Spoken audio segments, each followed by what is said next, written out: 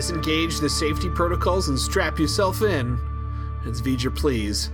A hateful voyage to the Delta Quadrant. My name is Joseph. I'm your co-host, Peter. It's less safety protocols and more disengaging the profanity filters. We live with those off. We straight up strip those circuits out, I think, right away. We are a Voyager review podcast, which means we watched an episode of Voyager this week. Peter, what did we watch? Season 5, Episode 3, Extreme Risk. Hold on, that was not 90s enough. If we're gonna do this, we have to. It's Extreme Risk. When I was going into my notes, putting the title in, I almost put X-Tream, and I was like, man, it's built into the fucking DNA of the Gen Xer, borderline millennial. That is a quintessential 90s title right there. I just, however extreme you were in the 90s, all I know is that it was not extreme enough. And there were more extreme things that you could be doing. Mm-hmm. It was the era of the extreme games it started on ESPN2, which is where all the extreme sports were. Mm-hmm. Speaking of which, our airing date on this episode is October 28th, 1998. It seems like we're moving slow. I feel like a lot of our conversations have referenced 97 for a majority of the episodes that we have called out dates on. So us only sitting at 98 seems very limited. The show wrapped in 2001, so it was an absolute product of the late 90s. It just barely made its way into the 2000s. Yeah, that Enterprise was much more a child of television from the era that followed. This is firmly in the 90s, even when it wasn't. This was an interesting one. It was. It hit all of the tropes of the people associated with this. That's what I noticed more than anything else. We've already mentioned that Brandon Braga wants to hit the dark side a little bit on everyone's characters. So that's absolutely what's happening here. Doing his rounds, yep. We've got another script written by the one and only Kenneth Biller, who just goes into some weird places with his script ideas, and this is another example. He's got some real handsy scripts. That's the emerging thing I can say about Kenneth Biller's scripts is it's heavy with one character putting their hands on another character and sweat. He is a sweaty author. He's a sweaty man. Yeah. It's a B'Elanna episode, so of course Roxann Dawson, for better or for worse, is giving 150% at all times. And I think this doesn't have anything to do with tropes in regards to the main star or the director or the showrunner or the writer, but I would also subtitle this episode Star Trek Voyager, Everyone Went to the Gym During the Off-Season. Yep. This was the episode where everyone wanted to show that they did a lot of push-ups over the summer, and by God, they were getting that shit on TV. One of two things happened. Either they got everybody together after summer break or whenever the fuck they start recording, and they're all standing around like, man, you guys all look great. You know what? We're going to get some new uniform components, and that's going to be Under Armour t-shirts and tank tops, or what's more likely the case, they got everybody together at the end of season 4 and we're like, these are the new Under Armour t-shirts and tank tops.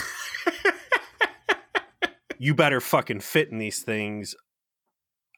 I don't know what the proper way to threaten Voyager members, cast members with the right or else there is, but I know last season, late in the season, there were a couple fat jokes written in specifically hostile towards Harry and Tom, Garrett Wang and Robert Duncan McNeil. So I think we know which of those two scenarios is the truthful one. But yes, it's the sweat and gun show.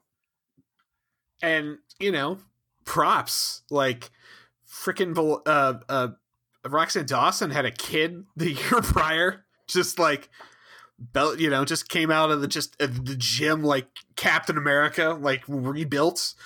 Robert Duncan McNeil, just like it feels like the scene with him with the Under Armour shirt was specifically like put in, or he's like, can I have my uniform top off for this? Because man, I did a lot of work on I did a lot of chest pulls. I've worked out my traps. I need that definition to show up somewhere. I picked up where Howdy completely unnecessary skin tight shirt scene. Picked Perfect. Up where Howdy Doody left off on his sweet lifts.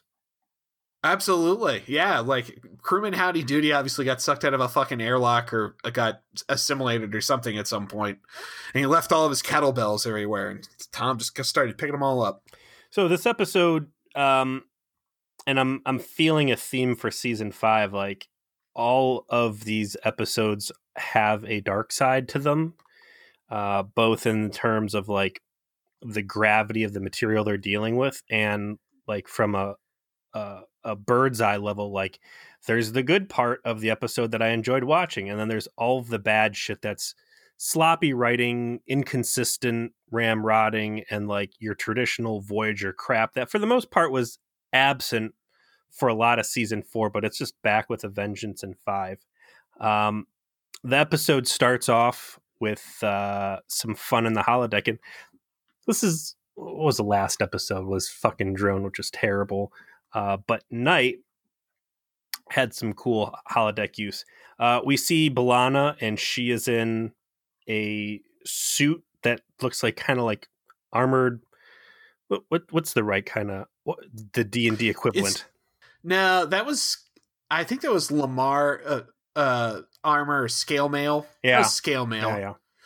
It was with this super rad motorcycle helmet. Totally, that's what I had there. Totally not a motorcycle. That was totally not a Kawasaki motorcycle helmet from '98. 100%. This is actually, Federation issue Halo jump gear. Totally. Complete with a programmed in, "What's too high? You're gonna get vaporized at this altitude." Pilot, it's a simulation of B'Elanna skydiving, and she takes the safety measures off, and we can talk for a second if you'd like about the physics. I'd love to. That's what I'm here for. So. Okay, this definitely goes to a place where I don't quite understand. I'm struggling. Why does the holodeck allow for you to take the safety measures off? Let's start there. Why is that a thing? Because you are the chief engineer, and by God, if there's anybody in this ship that should be able to circumvent safety systems, it should be the chief engineer. And, we'll get in later, like, how was she able to run the safeties off to the extreme degree she does without raising any red flags, and senior bridge staff deal with it. It feels like this should probably almost never be possible except for like diagnostic reasons or something. And it should be something that like multiple people have to give a sign off on, because you're turning the holodeck into what you have affectionately called the danger room when you do that. And it's like, okay, so we're going to have this holographic technology that recreates matter and recreates these scenarios in exacting detail to the point where it feels extremely real. And then you're going to say, I want it to feel so extremely real that it can actually hurt things and blow things up and actually cause problems. And again, this is a ship where the safeties were taken off on a World War II simulation, and they actually used holographic bombs to blow pieces of the ship apart. So why the fuck? Why in the actual fuck would any starship come with the option for people to be able to turn the safeties off? Because fucking imagine this. I'm sorry. Imagine this. You are cruising along. in your state-of-the-art Federation starship, just floating around in the ether. You're fucking solving space crimes. You're delivering VIPs and all of that. And then Ensign Buttfuck Jabroni Asshole decides that he wants to run his simulation, some World War II scenario with the safeties off, and then a loose holographic grenade blows up an EPS conduit, and you drop out of warp, and suddenly you're in the middle of a nest of Klingons, and it's mating season, and it's real bad. Like, why would you ever allow that? Because, Joe, the last thing you want, okay, imagine this. You're chilling out, and Borg are attacking Earth, and you got to travel back in time, and now Borg are on your starship, and you got a Tommy gun, and you got to kill some drones. Okay, the last thing anybody wants is some fucking 2-factor lockout tagout event to like ruin the parade of just being able to go Chicago typewriter on those motherfuckers. The more important, yes, it's silly. How many times in Next Gen did we ever see them disengage safeties? I feel like it was significantly less than what we've seen out of Voyager so far. I like purposefully disengage safeties for reasons. I can't remember. I mean, they get disengaged as part of like holographic terror, time. Fuck ups. Yeah, fuck ups. There's fuck ups, but like purposefully turning them off for a plot reason. Like, I feel like the only time that was actually ever done is in First Contact when he uses the Tommy gun to fuck up the drones. That's it. We're going to spend a little bit of time in this conversation because it's kind of the cornerstone of this episode. Going back to the Hirogen arc killing game when there was the explosion, because that was my question in this. She turns off the safeties, and the holographic ensign flying the shuttle at high altitude says, be careful, sir. You jumping from this, you are going to get thermalized, whatever the fuck that means. So are we led to believe that the atmosphere just outside the shuttlecraft is like super hot or otherwise like dangerous? If you have like a holographic simulation, like make the surface of the sun, now turn the safeties off. Can you just melt the walls with the ambient heat? The holodeck is different on Voyager than it is on the Enterprise D, where you've got this grid sticking off the wall. So I think it would be safe to say that because the grid sticks off the wall, that there's no contact possible between any holographic objects and the physical wall of the holodeck, which we are shown again in the killing game that doesn't really matter if there's an explosion. But it gets into this whole rabbit hole of like, if you've got chemical reactions taking place and legitimate explosions, it's not just force fields compressing air for a concussed effect. Like, if there's real chemical reactions happening, that's not really holograms at that point. That's like replicators replicating gunpowder or whatever. It's cool, I get it, but it turns into sloppy continuity, I think. The CGI jump sequence looks whack, but I wouldn't say it looks out of place for 1998 sci-fi TV. And at the end of the day, I get what they're doing. It's B'Elanna living fast and loose, and there is a very potentially dangerous technology that she is willfully abusing, and it fits for the story. So I agree with you that it does become a large plot hole, that's something so dangerous to the point where you could, specifically on Voyager, really fuck it up, as we have already seen in the killing game, that there is zero accountability for invoking this dangerous situation as many times as she has. But I really like the scene where she finally jumps out of the shuttle. She's flying. She seems to be having a good time. And then Chakotay is like, get to work. And she has to pause the simulation and go to work wearing her silly, what'd you call it, scale mail? Yes, her scale mail with her motorcycle helmet. The trip up the hallway to go get to engineering, she encounters 7 of 9, who starts giving her a hard time about what she's wearing. And this is where we start to see, which is like, what a lack of, like, talk about a lack of self-awareness. What the fuck are you wearing? Have you looked in the mirror? You're wearing a skin-tight maroon cat suit. 100% my thought when, like, we've now had an entire episode of 7 of 9. We've discussed what she wears at length, yet seeing her standing there next to B'Elanna Torres in feudal scale mail, and there's 7 of 9 in the same futuristic environment wearing basically nothing. And it was such a stark contrast. And it's like, she still looks fucking ridiculous. It is ridiculous. She is not in a standard uniform. I know that Kes didn't wear one. I know Neelix doesn't wear one. But if all the fucking space Maquis terrorists are in uniforms, there's no reason why your Borg isn't. And like, how distracting, again, just to coworkers to, this is exactly where my butt is, and this is my camel toe, and here's...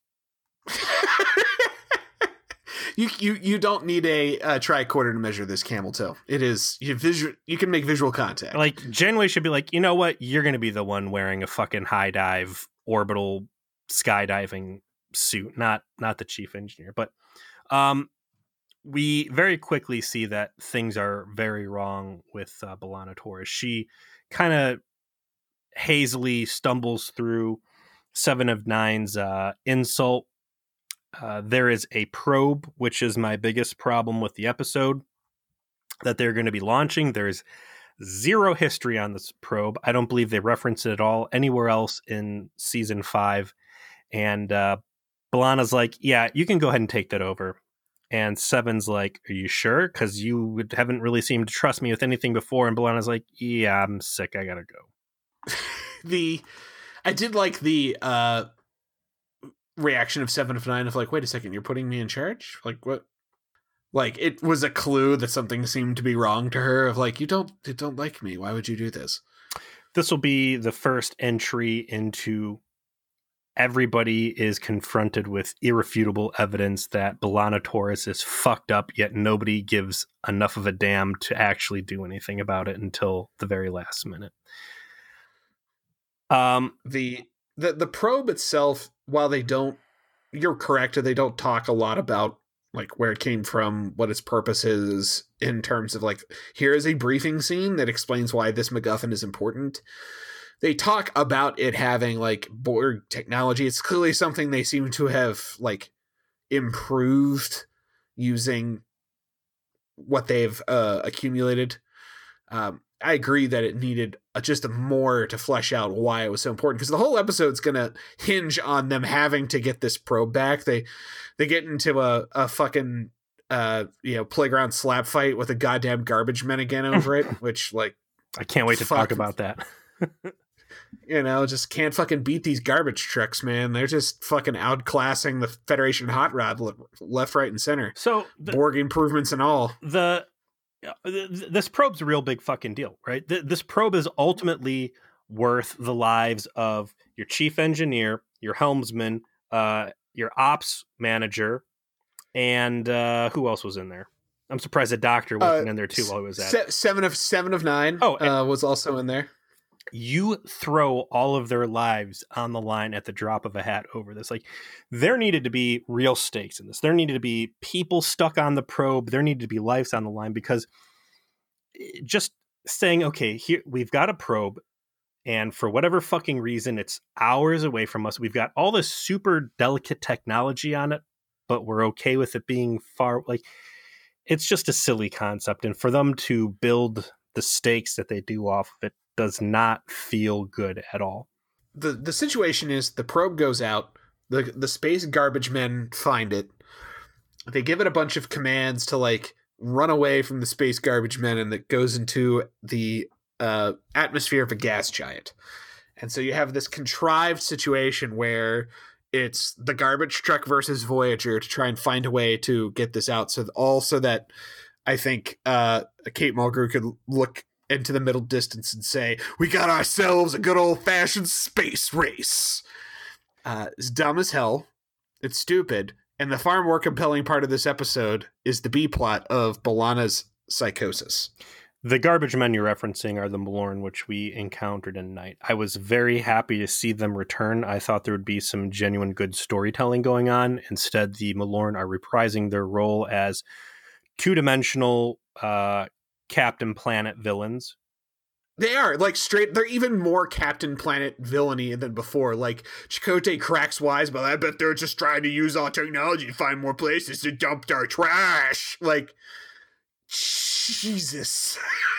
This episode, the more we talk about it, the more I'm quickly finding that I actually hate this episode.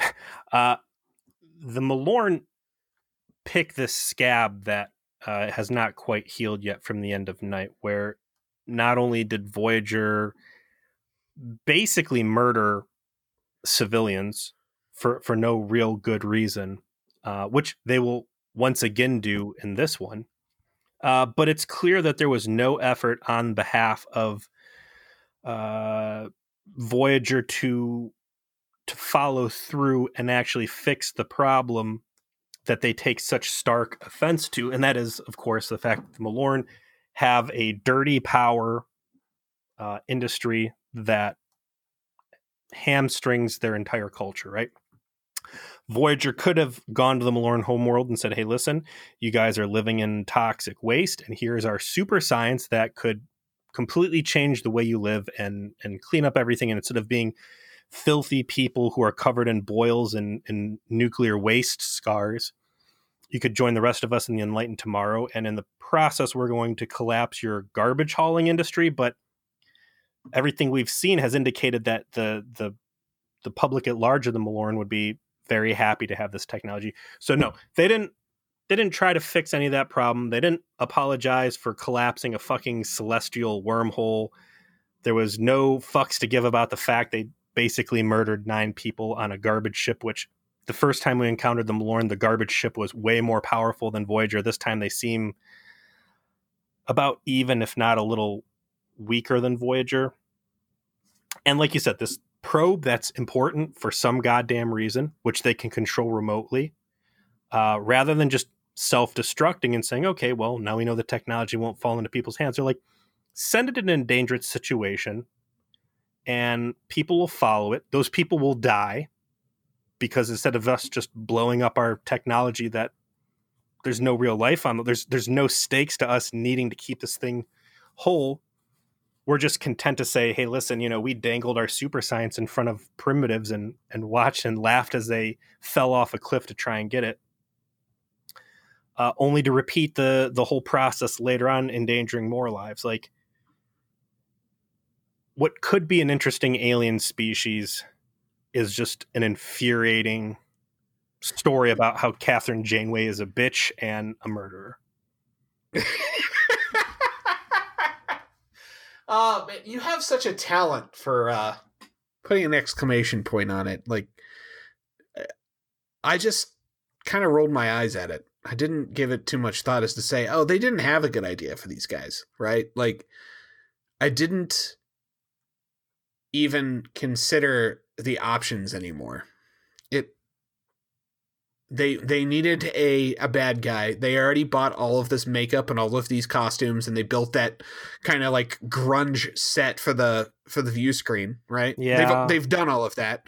So okay, well, we need an antagonist for this episode. We don't want to spend any extra money because we want to save that for later on in the season. So we're going to reuse the garbage men, and they're just going to be just as stinky and smelly and awful. And we're going to show as little of them as possible, but we've already established them in a prior episode of just being jerks, so they can just be the jerks here. It's just, it's such lazy storytelling. I think one of the strongest things about Voyager has been where they've chosen to be bold and different and break away from next generation storytelling. It's the Skeevians all over again. You've got these guys with so much potential that could be very compelling villains, right? And when I say villains, it's ultimately villains, but somewhat relatable.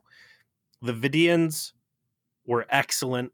The Kazons, somehow they salvaged the Kmart Klingons and turned them into something interesting by fleshing them out. But these guys where, it's just blue collar guys, they just turn into these two-dimensional clowns who are there to die, and Voyager to sit back, point, and laugh. And if that's the influence of Bran Braga instead of Jerry Taylor, like I don't enjoy that thoughtless, shallow story element, man.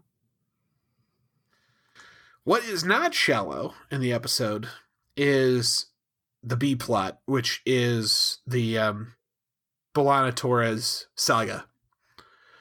I don't know what it is about Roxann Dawson as an actress that all of these episodes that focus on her, she like just goes for it, right? Whether it's Faces, where it's kind of a miss, whether it's Blood Fever, which is just weird but more interesting, or if it's the episode where she's getting like dreams of the Nazis that wiped out the gypsies on their planet, which is, I think, which better received by both of us. She's always like in it to win it. And she really tries hard in this episode to portray somebody that is suffering from a deep level of psychological trauma over what we'll find out is the death of all of her comrades in the Maquis, something that she found out occurred last season, late in season 4. And has evidently been trying to cope with since. And I will give all the credit to her for, I think, the best scene in the episode that kind of tells that story is when she goes to talk to Neelix and is just completely off the entire time, was clearly trying to do it just to sort of like get herself out of what she was feeling, but just failed. And that isn't a conversation that happens on screen. It's something that you see portrayed in her being distant and kind of out of it. And, oh, I want to try this food really loved, but I didn't feel anything for that. I tried to small talk. Nothing happened there. My only complaint is that everything is very tidy. And obviously the topic they're talking about is in no way tidy. But it is network television, and that's kind of like the format they have to deal with. But she does a great job, I think, as an actress trying to work with what she was given. Yeah, the Memory Alpha entry says that a big part of the genesis of this episode came as the result of a dinner that Bran Branagh and some of the other showrunners, and they had dinner with Roxann Dawson, and she kind of said, hey, what do you think about exploring some of the trauma that very clearly we saw the blueprints for back in, I believe it was Hunters. And that was when the Starfleet message was received and Chakotay finds out that the Dominion has wiped out all the Maquis. And there was a very explosive performance out of Roxann Dawson, out of B'Elanna Torres on discovering this. And it is absolutely one of the right elements to go back in time and say, we need to flesh this out. There's some real meat on the bone and we can tell a good story here. So clearly she had strong personal investment with this. And I'll agree, this is a very deep subject that perhaps isn't best suited to a 45-minute, I don't know if we want to say it's a bottle episode, but, a network television show that has a beginning, a middle, and an end.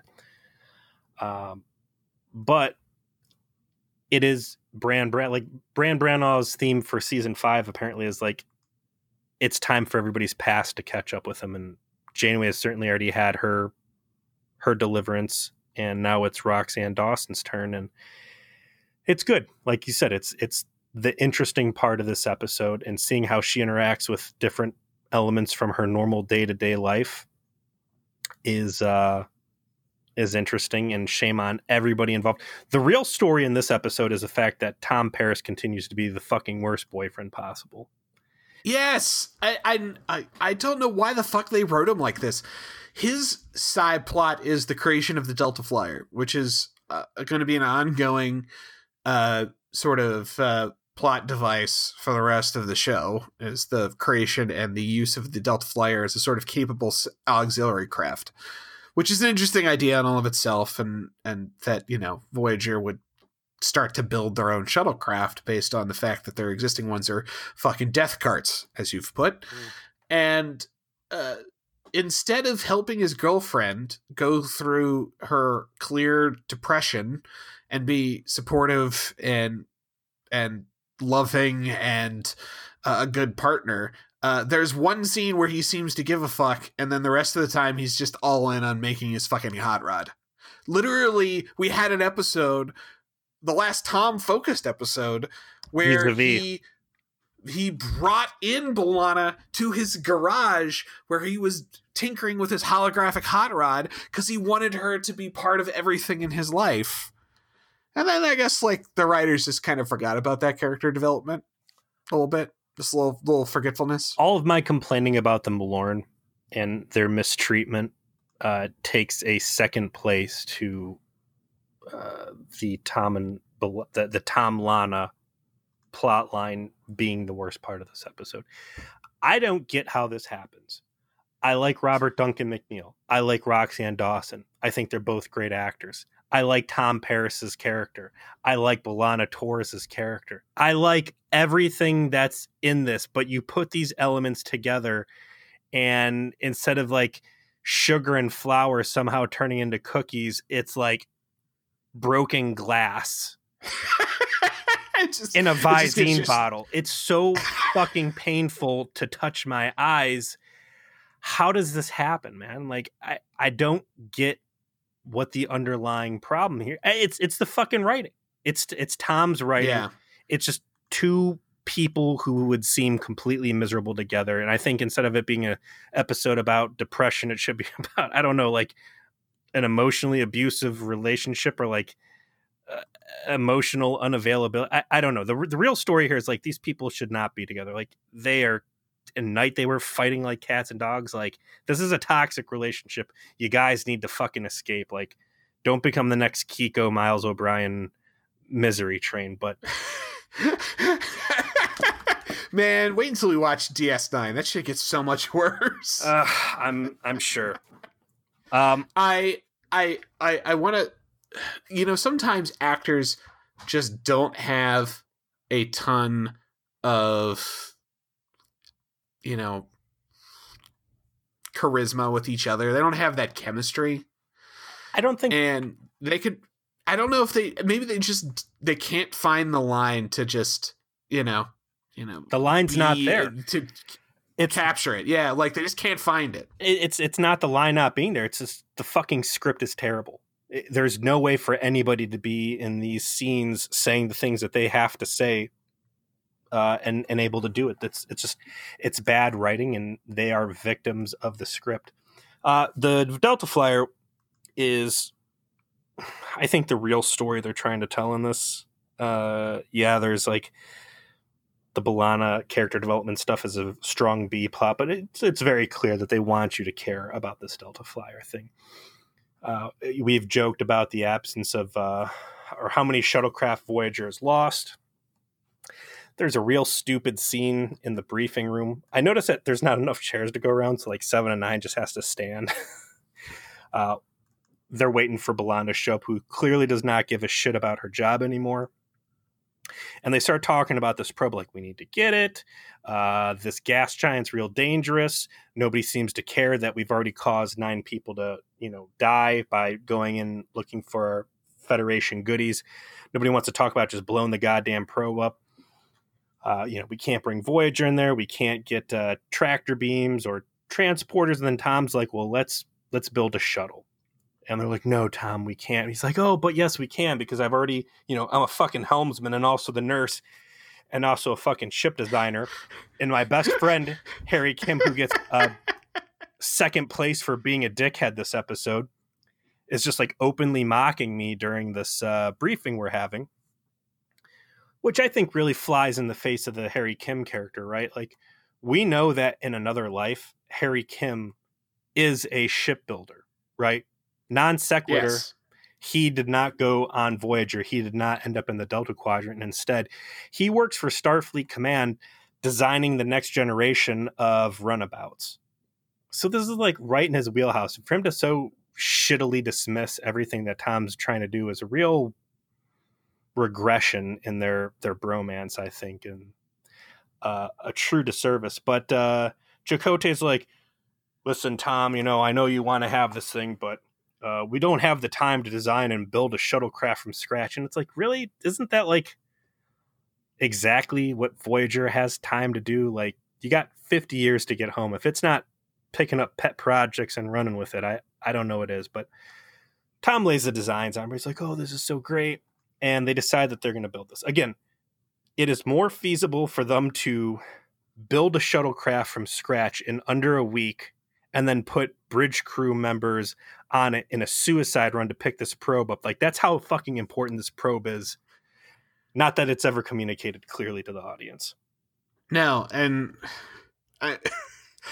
it's so awkward, I guess is the word I would describe it, how they shoehorn that scene in. Like, there seemed to be like 2 or 3 episodes of buildup that they intended to do. But then because they built the set, they obviously kind of knew they were going to do this, right? So they're like, we got to like set this up somehow. And instead of having like a scene in a prior episode where Tom's like talking with Harry about it that establishes like how Harry's heard about it, or some dialogue to establish that, some passion and design that he has that has been brought around and he's applying it to this, or all we've gotten is one line of dialogue of, wouldn't it be nice if we had something better than a Type 2 shuttlecraft? And then literally the next week, Tom has designed a revolutionary new secondary craft that can just make with spare parts and shit that they can replicate.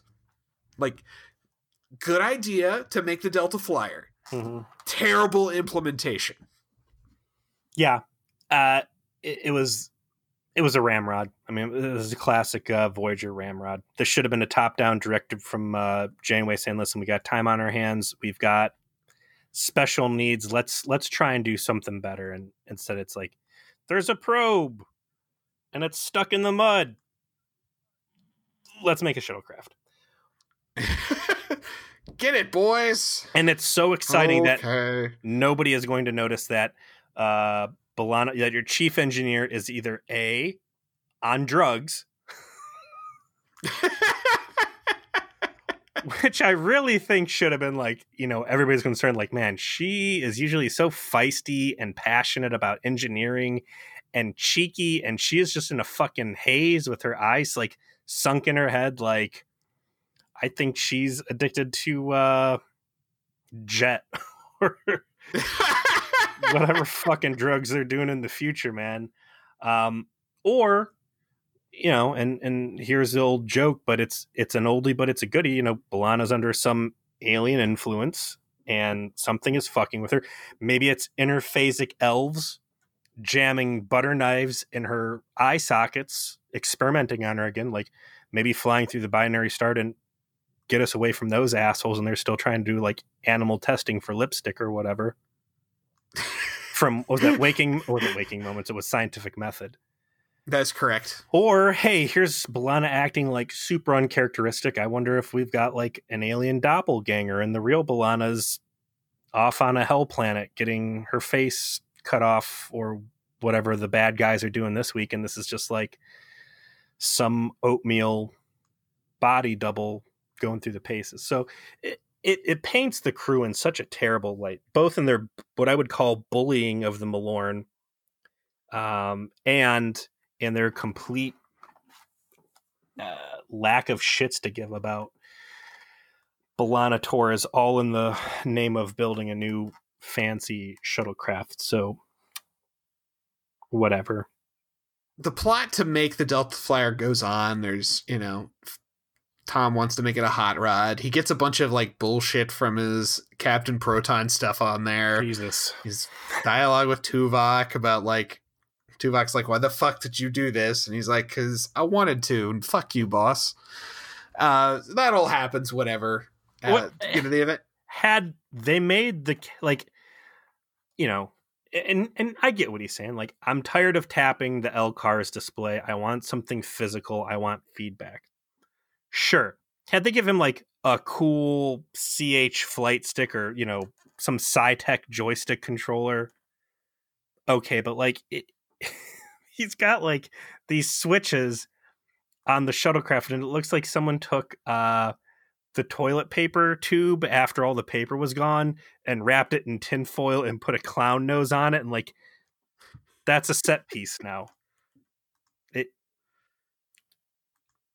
It definitely does appear to be in no way, shape, or form practical, right? Like, that's the bottom line. Like, what the actual fuck is this? It does appear to be a second grade class's arts and crafts project culmination of a week of very hard work among second graders. The B'Elanna stuff continues to develop, and the trajectory it takes is you see her do the sky jump in the opener, and then she gets kind of like, I think it's after she gets frustrated talking with Neelix, or no, it was after they're designing stuff in the other holodeck as far as the like the design of the ship goes, and wanted to put like fucking spoilers on it and bullshit like that, like you're some hilljack trying to ruin your Nissan. And she goes to another holodeck, and her second like dangerous thing that she decides to do is literally a Cardassian murder simulator. It's like literally caves where Cardassians come out, and then she just beats them to death, and then another one comes out and she beats that next one to death too. Is this like a racist fantasy simulation? It's literally her murder simulator. Like, it is her, like, I want to kill Cardassians. I don't have any here, so I will create fake Cardassians and murder them. Like, that is what is happening. If it was, I don't know who, to put in the bad guy role there, but if it was a holodeck simulation where like you go in a cave and just black dudes start coming at you and you're just, I mean, that's basically as bad as this is, right? And I know that to pull Miles O'Brien back out in the spotlight is an example. He's cited as one of the, the more racist characters in Star Trek, but like, that's the core. And that's something we joke about a lot, that these Maquis people were not nice guys. That a lot of these guys had serious baggage. They did some fucking raw, heinous shit. B'Elanna Torres, especially, as we found out in Dreadnought, when she was going to, shoot a super nuke and destroy a Cardassian planet. Like, these people are not nice. They murdered for whatever the level of gratification it was. And that's stuff that still haunts us. So when you get an episode like Nemesis, where Chakotay's acting like, he's never been around a blood war before, it just seems so silly. Or B'Elanna Torres giving 7 of 9 a hard time about assimilation when there she is still indulging in wanton violence and murder towards Cardassians. So yeah, she gets into it. She fights him. It looks like she's there for a couple hours. Eventually she stumbles back to her quarters, and we get our second B'Elanna Torres bathroom adventure for the season. That's 2 and 3 episodes. And that is correct. And we find out that she does have a drug addiction, only it's like a dermal regenerator addiction. And she keeps it hidden in a towel by her bathtub and starts fixing herself, and then has this little moment where she looks in the mirror like a drug addict, like, it's gone too far. I need to put the regenerator down. She's trying to obviously hide, the depth of her reveling in these dangerous things that she's doing. I get what they were attempting to establish with that. I did like that they built that up before explaining it later. They showed her, doing the dermal regenerator stuff on herself, that she's trying to hide that she's having this stuff happen. And then later on, because she ends up getting hauled off to sickbay because of one of these things, the third thing she does is she goes in and she turns the safeties off while testing the Delta Flyer, because there's like an argument that I want to say it's Tuvok and Tom Paris have about microfractures in the hull, and she goes and purposely turns the safeties off while testing to see if the microfractures would actually like shatter the ship, clearly not caring if she endangers herself or not. And that's when she finally gets found out, and then they kind of like list off like, hey, what's happening? By the way, we found out about all this stuff, so maybe you could tell us about that. I thought that was interesting. No, her stuff's all good, and this could have very easily just been a for real substance abuse episode. It could have been her drinking and trying to like hide it and being a high functioning alcoholic until it slowly falls apart. Only instead, it's this. I don't know. Would you call it? Though later on, she has her scene with Chakotay, which I think is an excellent scene and was my favorite scene for the episode, where she really starts to flesh out why she's hurting herself. And it's not a self-annihilation impulse. She's not suicidal. She says, I feel emotionally numb. I don't care about anything. And it's only when my life is in danger or I'm being hurt that I feel something. And that's what I'm focusing on. I don't think that paradigm really holds up to the scrutiny of what some of her actions actually do in the episode. But everything leading up to it is good. And yeah, her little scene in the bathroom there is a nice precursor for that. Meanwhile, in the A plot, Voyager is in orbit over this gas giant, one of the Malorn garbage trucks. And, to be clear, that's exactly what these fucking things are, right? They are blimps full of theta radiation that they have, like, they're garbage scows that have come from the Malorn system out into the depths of space to vent their crap all over the place and dump their waste somewhere far away from their planet. So these bad guys that are foiling Voyager are just dudes in a garbage truck. They're not warships, even though the first time we encountered them, they kicked the shit out of Voyager. Voyager is now responsible for 2 of these vessels being destroyed. So when there's this competition, like, gosh, we don't know how to get rid of these guys. We're going to do the space race. It's going to be this cockamamie thing where we're going to build a shuttle in a week and try and race down and get this probe that's important for some fucking reason, even though it's completely not established like that. Like, the fact that Janeway isn't just like, shoot these guys with phasers until they go away, because clearly we've shifted their power lane. Like, it's so silly. Like, you could please shoot these motherfuckers until they leave us the fuck alone. Again, like, her negligence in this matter, like, if she had just started openly attacking them until they flew away, you're still going to have the negative perception that they already have. And maybe in the process, you're going to save some lives, because instead of them getting into this dangerous gas giant and endangering more of their lives, the good guy Federation people would be discouraging them, scaring away for their own good. But they don't do that. They get in this silly little space race, like we mentioned. The 2-dimensional Malorn start getting cheeky and venting radiation that hurts Voyager's shields, and later on they'll like begin shooting them with like the same spatial charges that fucking rocked them 2 episodes ago. Eventually the shuttles get in the air, like the shuttle's getting basically a dog fight. So it's like, there's hostility, there's gunfire. Why not just be decisive about it instead of jerking everybody around? It's silly, it's dumb, whatever. They would have been done with the Delta Flyer shuttle way ahead of schedule if B'Elanna's head was in the game. But she does not give a shit. She, like you said, finally they figure out, because she runs this simulation for the microfracture thing. The shuttlecraft rocks, she busts her head on the console and is in like a coma for 12 hours. Janeway kind of confronts her. She lies and refuses to acknowledge what's going on. Janeway basically relieves her of duty, to which she says, good, I don't care. And that's a pretty potent thing there. And then there's this scene between Janeway, Chakotay, and Tom. Like, everybody who cares about B'Elanna Torres in the room is in the room. Absolutely. And, it's a real chance for Tom to stunt and look like a fucking fool. Like, oh, I don't know, she barely talks to me. And, Chakotay, you're basically her best friend, an occasional, wet dream. Occasional, very awkward wet dream. And again, just to really paint everybody in a terrible light, like, everybody saw how uncharacteristic she looked in the briefing room. So everyone from Janeway down to Neelix knows something's has wrong. seen it. Yeah, Nobody's- everyone has seen it. Nobody's tried to do anything, whatever. Like, well, we could go through her personal logs and see what's going on. I do like the establishment of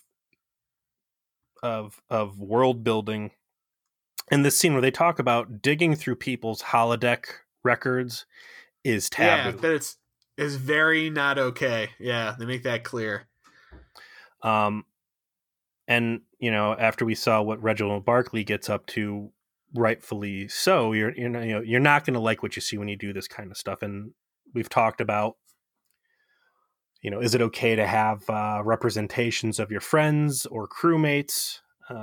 There's a lot of wild what if stuff with these holodecks, but ultimately, because of the severity of how bad B'Elanna seems to be fucked up, they say we're going to start cruising through some of these, and instead of it being Tom reaching out to kind of begin this healing or, you know, trying to really start a therapy regimen here, it's Chakotay.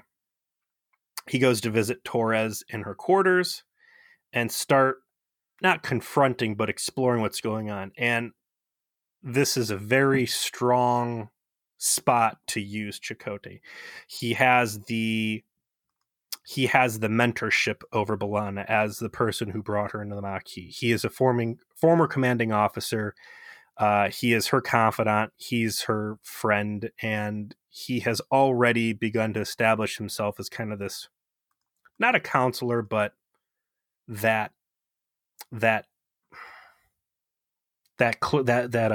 what's the word I'm looking for? Clergy, the chaplain. I think. You know, he's definitely like the most spiritual member of the crew. I think that's just flat out correct to say. Then that factors into him being a counselor type of figure. He's definitely B'Elanna's rabbi, I guess would be the word to describe it in like law enforcement terms. You know, like is the person that, you know, like you said, brought her in and is really kind of responsible for her in a large sense. And so it makes a lot of sense that he's the person trying to connect with her, particularly on this issue, as we find out it's related to all these Maquis people dying. And I don't mind the choice to make him the person in this case. You know what I mean? I think in addition to the most religious, I think it's fair to say that short of Neelix, he's probably the most compassionate person in the crew. Agreed. You know, absolutely agreed. He is the person who reached out to Neelix when Neelix was having his crisis of faith. And it's interesting to see someone, you know, a male lead like this in that softer, compassionate role. But it's good. I mean, I really appreciated that they used him effectively in that sense. And not just the fact that he starts off soft, because he plays a game with her. It's like, oh, you know, let's go. Why don't you go show me these holodeck sims? You say that they're not a big deal, and it's just, you know, you having some fun. Go ahead and show me, because I'm on your side. And if I see it, then I can tell Janeway, hey, everything's fine, and she'll get off your case. And then she has to start backtracking because she knows what she's doing is dirty. And now she's scared. Yeah. And I like the way that he doesn't let go and pursues it firmly and kind of drags her down this thing. It's almost like a parent taking a little kid and being like, oh, you ate all of your chicken sandwich?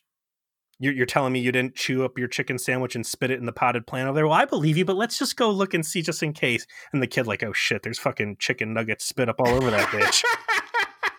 I'm in trouble. I'm going to get caught. I shouldn't have lied. I love it when she goes to like try and like quickly change the programming on the door. Like he cuts her off, and then you see this real stark change from like compassionate, like ship's chaplain Chakotay to, and I love this dynamic when we get to see it. And we haven't seen it since he busted Dobie in the mouth, but it's like Chakotay takes like, okay, we're going behind closed doors where Starfleet can't see, and I'm your fucking Maquis boss, and I'm not putting up with this shit.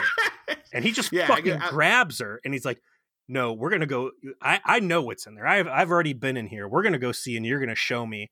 And she tries. You're going to fucking explain this shit to me. And he drags her down into her Cardassian murder racist fantasy cave. And we see a bunch of hobo softball, sandlot players laying dead in the dirt.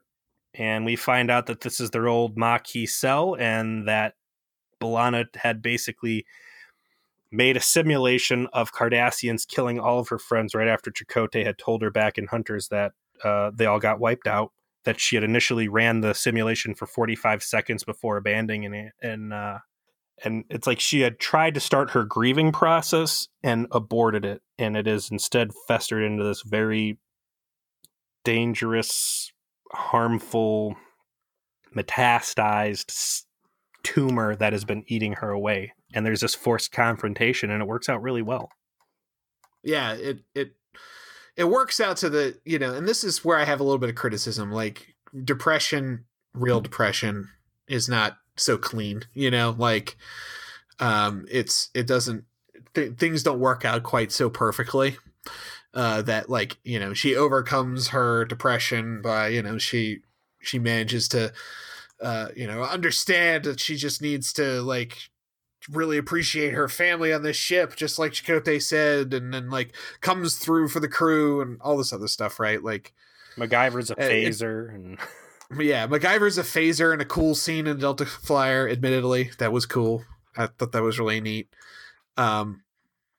It rarely works out so cleanly, but in this case it does, and she essentially gets a little better by the end of it as a consequence. And they get the probe and they fuck up the space garbage men. Who fucking cares? Yeah, they leave them to die and laugh about the fact they're gonna be stuck there. The B'Elanna stuff specifically, I like the way that Chakotay brings it up, and it's the 11th hour. Like, okay, the Malorn have launched their science, their submarine, and they're gonna get our probe that for some fucking reason matters.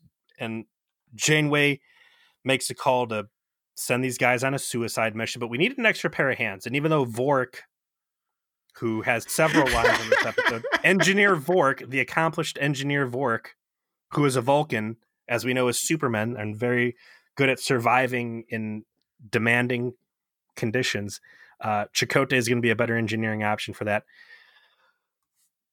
B'Elanna cuts him off in the hallway and says, no, you need MacGyver, you need me. You don't know if you're going to have to build a fucking phaser out of toothpicks and a paperclip. Please let me take the lunchbox, the engineering lunchbox out of your hand. I can do it. Believe in me. And she goes and, Scully gets her groove back, whatever. To be fair, Joe, you don't know Klingon psychology. You're not a Klingon psychologist. For all you know, Klingon depression does just need a real life-threatening event, and maybe that, what we think is a too neat of an episode to wrap up her mental illness is, legit for Klingon. It is legit for this episode of Star Trek. I mean, like, it's a minor complaint as far as, like, oh, it doesn't really work that way in the real world. Well, yeah, Warp Drive doesn't either. I get it. We're watching fucking television, and I can certainly accept it on that basis. No problem. How big is this probe? That's the other goofy thing there, because the Delta Flyer, like, would you say the Delta Flyer is bigger or smaller than a runabout? It is definitely supposed to be, like, competitively sized with like a larger shuttlecraft, but it's smaller than a runabout. Like, it's more it seems more compressed, more compact. It's a hot rod. They make that point. It's a hot rod. It's a hot rod. It's a hot rod. And yeah, I take them at their word at that. What's the old shuttlecraft that had the big overbite? They used them heavy in the first 2 seasons of Next Gen. I think that was like the big, it's Type 8 maybe, because they actually find the probe, and that probe, I couldn't help but notice that probe was like a dead ringer for the spaceship that Darth Maul has in Phantom Menace. Did you notice that? Yeah, it does share a somewhat similar profile. I always liked that starship though. It was like had that sort of TIE influence. It was fucking dope. Maybe that's why they wanted to get this thing back so bad. They're like, fuck, man, that's our Darth Maul probe. We need that thing back. It's got his legs on there. He needs his legs back. They transport the probe onto the Delta Flyer and then bring that back. And so, you know, they wanted a story that is a reason why they have the Delta Flyer, and they wanted to explore a darker part of B'Elanna Torres. The exploration of B'Elanna Torres is excellent. The reasoning from top to bottom for building the Delta Flyer is fucking absurd. Again, there's open conflict between them and the Malorn.